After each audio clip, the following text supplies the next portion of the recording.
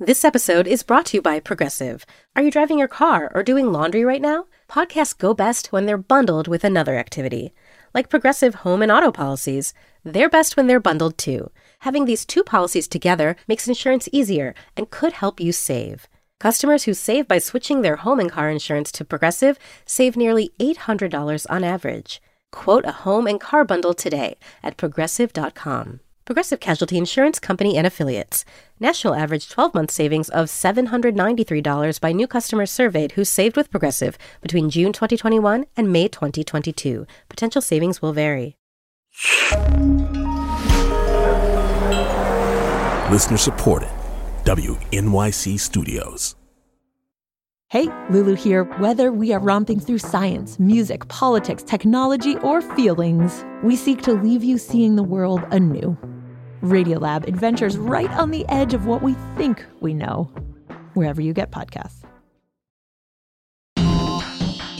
This is the New Yorker Radio Hour, a co-production of WNYC Studios and The New Yorker. Welcome to the New Yorker Radio Hour. I'm David Remnick. It would honestly be hard to overstate the role that Al Gore has played in making us aware of the climate crisis and in making it seem vivid, making it seem real. When he was elected vice president in 1992, Gore was one of the only national politicians who really put climate change at the top of the agenda. Though the right wing tried to stereotype him as a tree-hugging hippie, Gore was firmly in the establishment, a former senator from a political family in Tennessee. Gore had about him a wooden earnestness that occasionally made him the butt of jokes on Saturday Night Live and the like. But by the time the film An Inconvenient Truth came out in 2006, a film that documented his long effort to gain support for climate action, the jokes had really faded. Gore shared a Nobel Peace Prize in 2007 for his efforts, and he founded an investment firm dedicated to sustainability. And now, after the hottest summer in recorded history, his quest seems more urgent than ever. The UN's annual conference on climate change begins next month. So I wanted to talk to Al Gore about how far we've come in the fight against climate change and how far we still have to go. Great. Hey, David. How are you? Nice to see you. Well, here we are. The last time I saw you, you came to The New Yorker in Condé Nast to talk about climate. This was probably 10 years ago. And you were in the mode of warning, pushing, just as you had even years before with An Inconvenient Truth. And now we're through the summer of 2023, when I think anybody has to recognize that this is not a matter of the future. This is a matter of now. The climate crisis is now. We're living in it. How do you assess what you saw, what we all saw in the summer all across the world? Well, as you say, it now seems obvious to almost everyone that the severity of the crisis has reached a new level of intensity, with the climate-related extreme events becoming so common. And we know how to solve it. We have the means to solve it.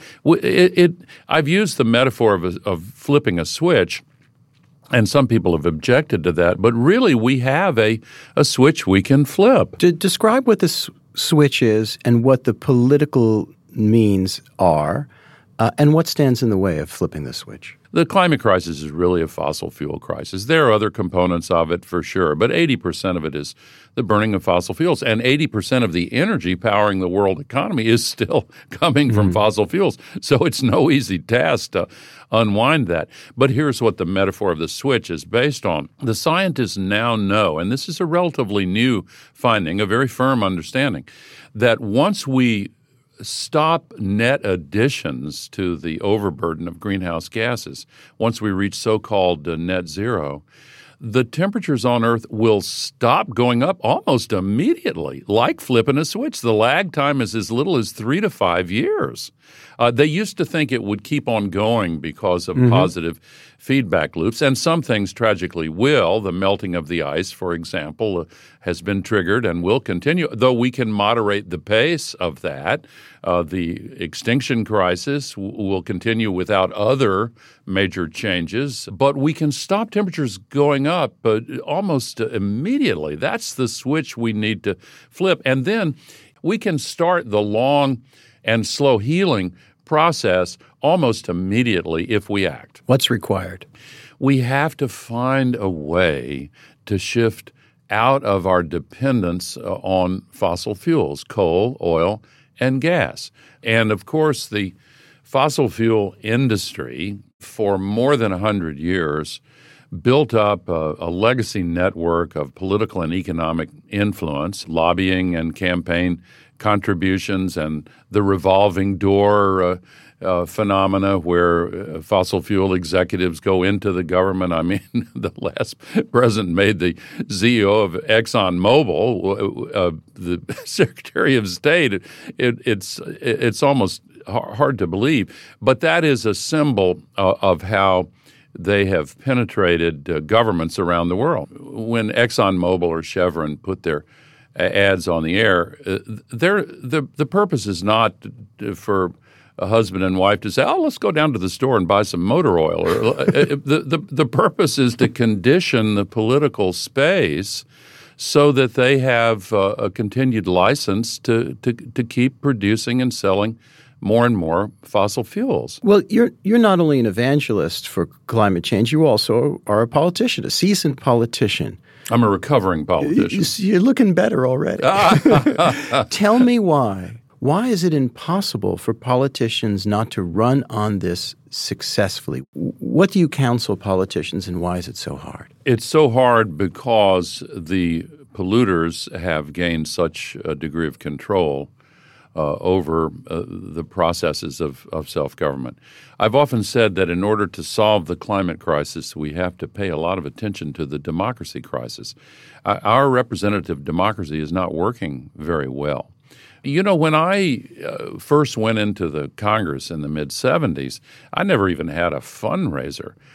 Now, the average congressman spends at least an average of 5 hours a day on the telephone and at cocktail parties and dinners begging lobbyists for money to finance their campaigns. It seems to me that until alternative energy sources are cheap enough and ubiquitous enough to overcome the price and ubiquity of fossil fuels, you're always going to have a problem. No, Bill McKibben will argue, as you do, I think, that those sources of energy are around, and no matter what you may think of Elon Musk as a matter of character, that electric cars are on their way. Which stage are we in? And you're involved in the investment end of things as well. How far away are we from, in technological terms and financial terms, of being able to overwhelm fossil fuels? Well, we're getting closer and closer. Globally, 88% of all the new electricity generation last year was from renewables, 80% from solar and wind. More money is now going into renewables than to fossil fuels, but the base of fossil fuel generation is so large it continues. That's the number one market for fossil fuels, electricity generation. The second one is the one you touched upon with electric vehicles. And yes, Elon Musk single-handedly advanced the distribution of electric vehicles by 15, 20 years. Really quite a remarkable You give him a lot story. of credit. Oh, of course. Are you troubled by Elon Musk as a tribune for the cause? Well, sure.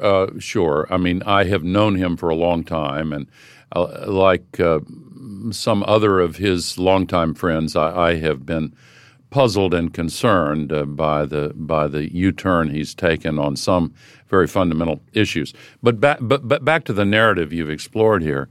All of the big auto companies have long since shifted their R&D budgets and their focus to trying to compete in the electric vehicle space. It will be a bumpy transition, but it's well underway. So how do you do that from the White House, from Congress. What do you want to see Joe Biden do?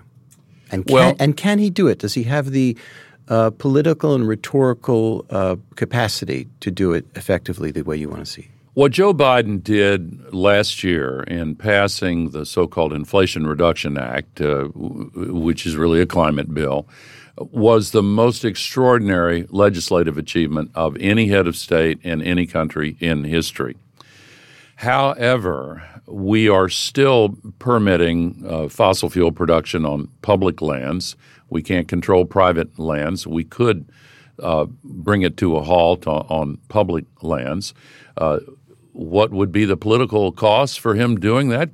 Significant, and it can't be blinked away because, again, the influence of the fossil fuel industry is quite significant. They have taken over one of our two major political parties, lock, stock, and oil barrel. It's really quite shocking. But as someone wrote, Mother Nature is staging an intervention, and I think we're quite close to crossing a political tipping point. Now, the economists, to a person, will say that a carbon price is essential, whether in the form of a tax or a fee or whatever, but it's seen as a political death. I have the scars to prove it. I succeeded in January of 1993 persuading the incoming Clinton-Gore administration to put a carbon tax in our first budget proposal. And it passed the House of Representatives and then was killed in the Senate. A decade and more later, Barack Obama succeeded in getting a so-called cap and trade, which is an indirect price on carbon, passed by the House, and again it died in the Senate. I think we're close to seeing a carbon tax. Look, at the African Climate Summit, the first ever, the leaders in Africa said we've got to have a carbon tax and we need to devote the money to helping developing countries gain access to private capital markets so they can participate in this clean energy revolution. They've been walled off from it. I'm speaking today with Al Gore Jr., former vice president and a pioneering advocate for climate action. We'll continue in a moment.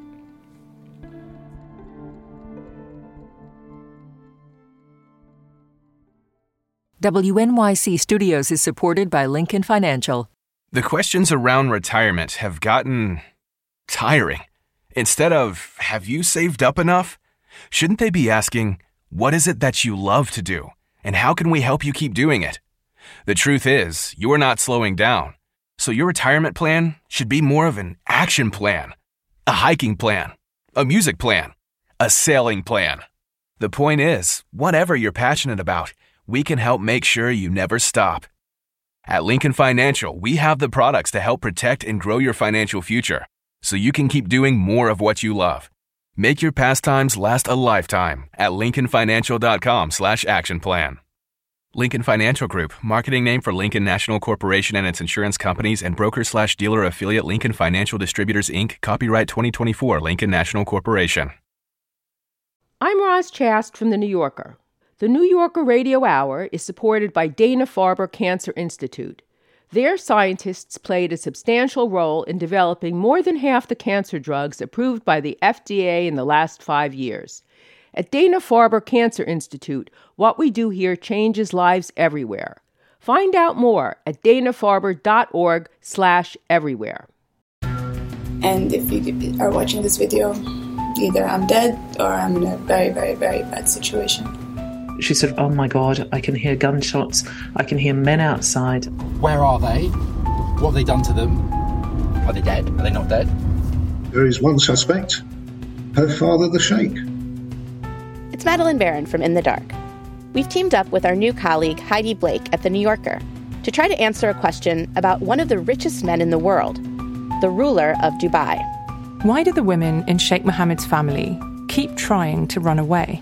There's 5 policemen outside and 2 policewomen inside the house. So basically I'm a hostage. And he reminded me that Sheikh Mohammed can get me anywhere.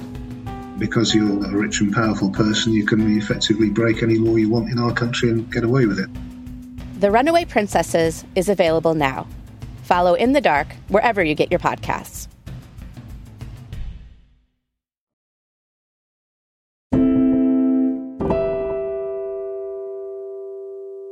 I'm speaking with former Vice President Al Gore. Next month, nearly 200 countries will join the UN's annual climate conference, a meeting that's known as COP, Conference of the Parties. And the members will assess how the globe is doing on the goal of the Paris Agreement to keep temperature rise this century below 2 degrees Celsius. Yet another climate summit is coming up, this time in the Middle East. Yeah. It seems odd who's leading it.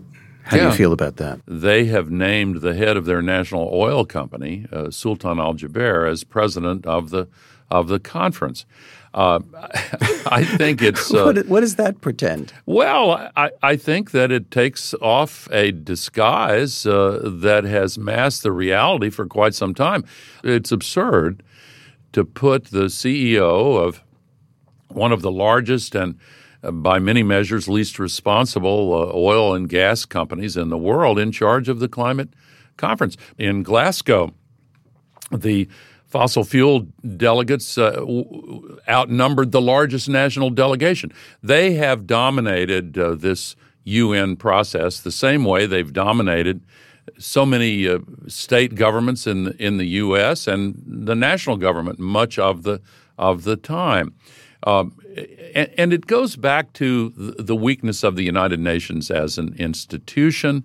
It has been that way since its creation. It's the best we've got, so we have to make the best of it.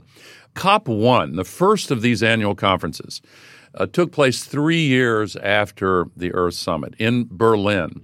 The young environment minister of Germany, Angela Merkel, was the president of COP1. First order of business was to adopt the rules, including the rules for how the world's going to make decisions. What are the voting rules? Saudi Arabia objected. The U.S. coal industry helped organize opposition, among others. Their chief lobbyist at that time, Don Perlman, worked hand in glove with the Saudi Arabian government. So the rules were not adopted. The default procedure was something called consensus, which is the same as unanimity unless the president of the COP recognizes someone who is trying to object. If some Pacific Island nation like Vanuatu is in the back of the vast hall waving his hand, they may not see him. If Saudi Arabia is waving both arms in the front row, then they say, oh, sorry, we don't have permission from this petrostate to act. And so the petrostates and, in effect, the fossil fuel industry has had a veto over anything the world community tries to do on fossil fuels. Even the Great Paris Agreement, which was a genuine achievement, could not use the phrase fossil fuels. And last year, there was a movement by the European Union and others to have a resolution to phase out fossil fuels, to begin the phase-out. Saudi Arabia said, no, I'm sorry, we won't permit that. You have to have our permission, and we will not grant you our permission. Sorry, world, we can't even talk about fossil fuels. It's insane. It's utterly insane. Now, we can change those rules. I've spent a lot of time with the international lawyers who understand all this.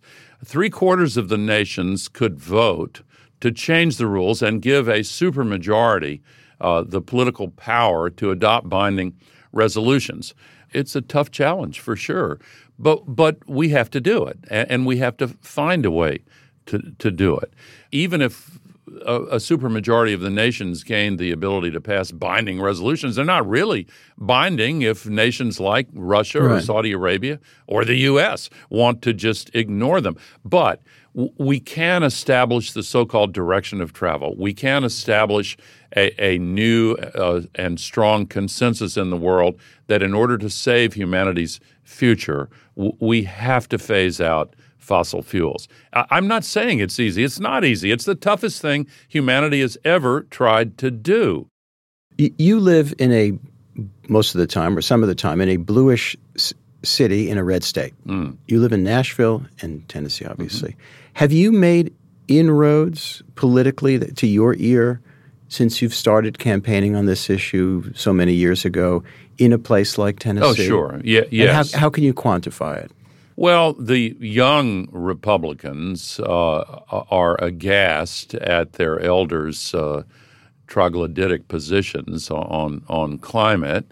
Nashville, by the way, just elected a very progressive, highly intelligent mayor. But there's no doubt that the state legislature, reflecting the politics of the state as a whole, is still in the hip pocket of the fossil fuel industry. But out in the countryside, out in the 95 counties of Tennessee, people are coming around on this, of course. Farmers have seen these incredibly devastating weather events disrupt planting, disrupt harvesting.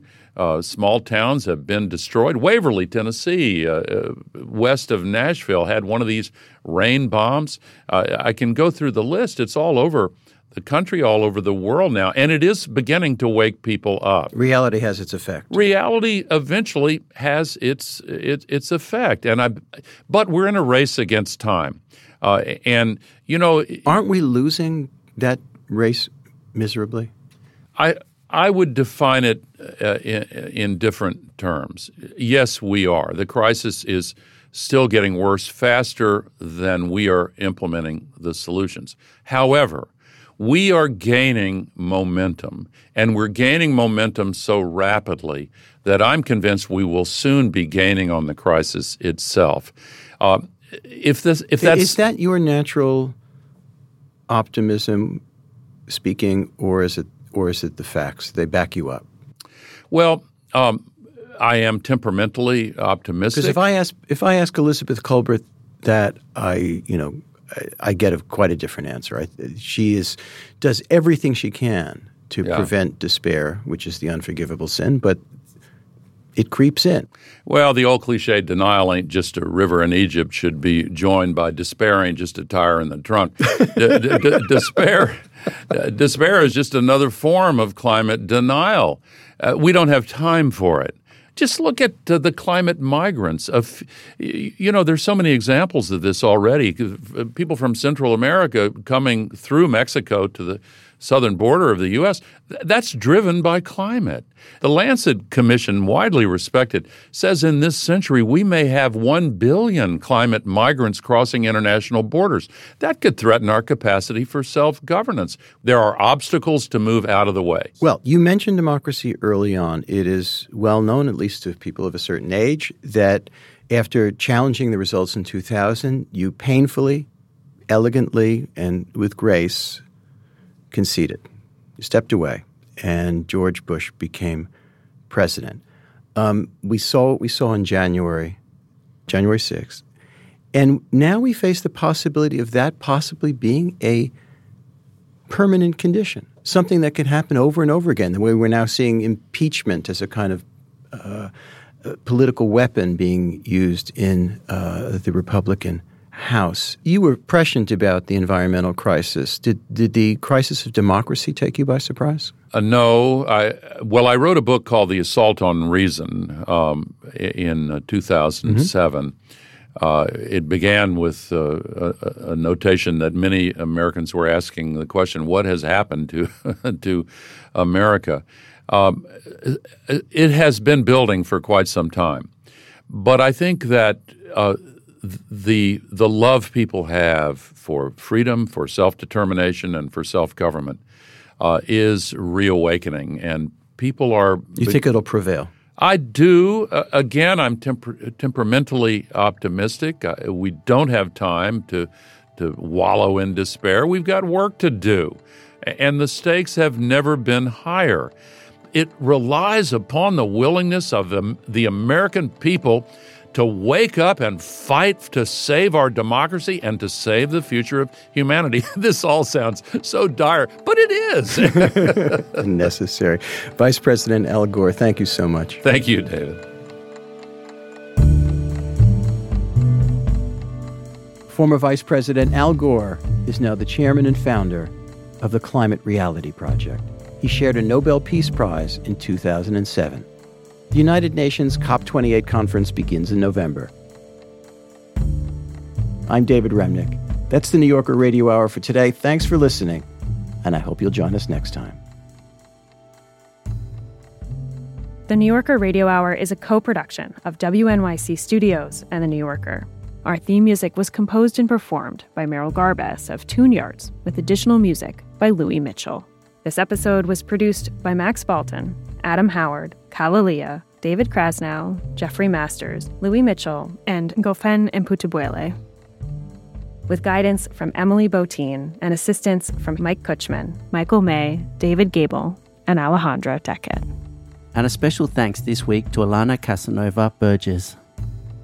The New Yorker Radio Hour is supported in part by the Chirina Endowment Fund.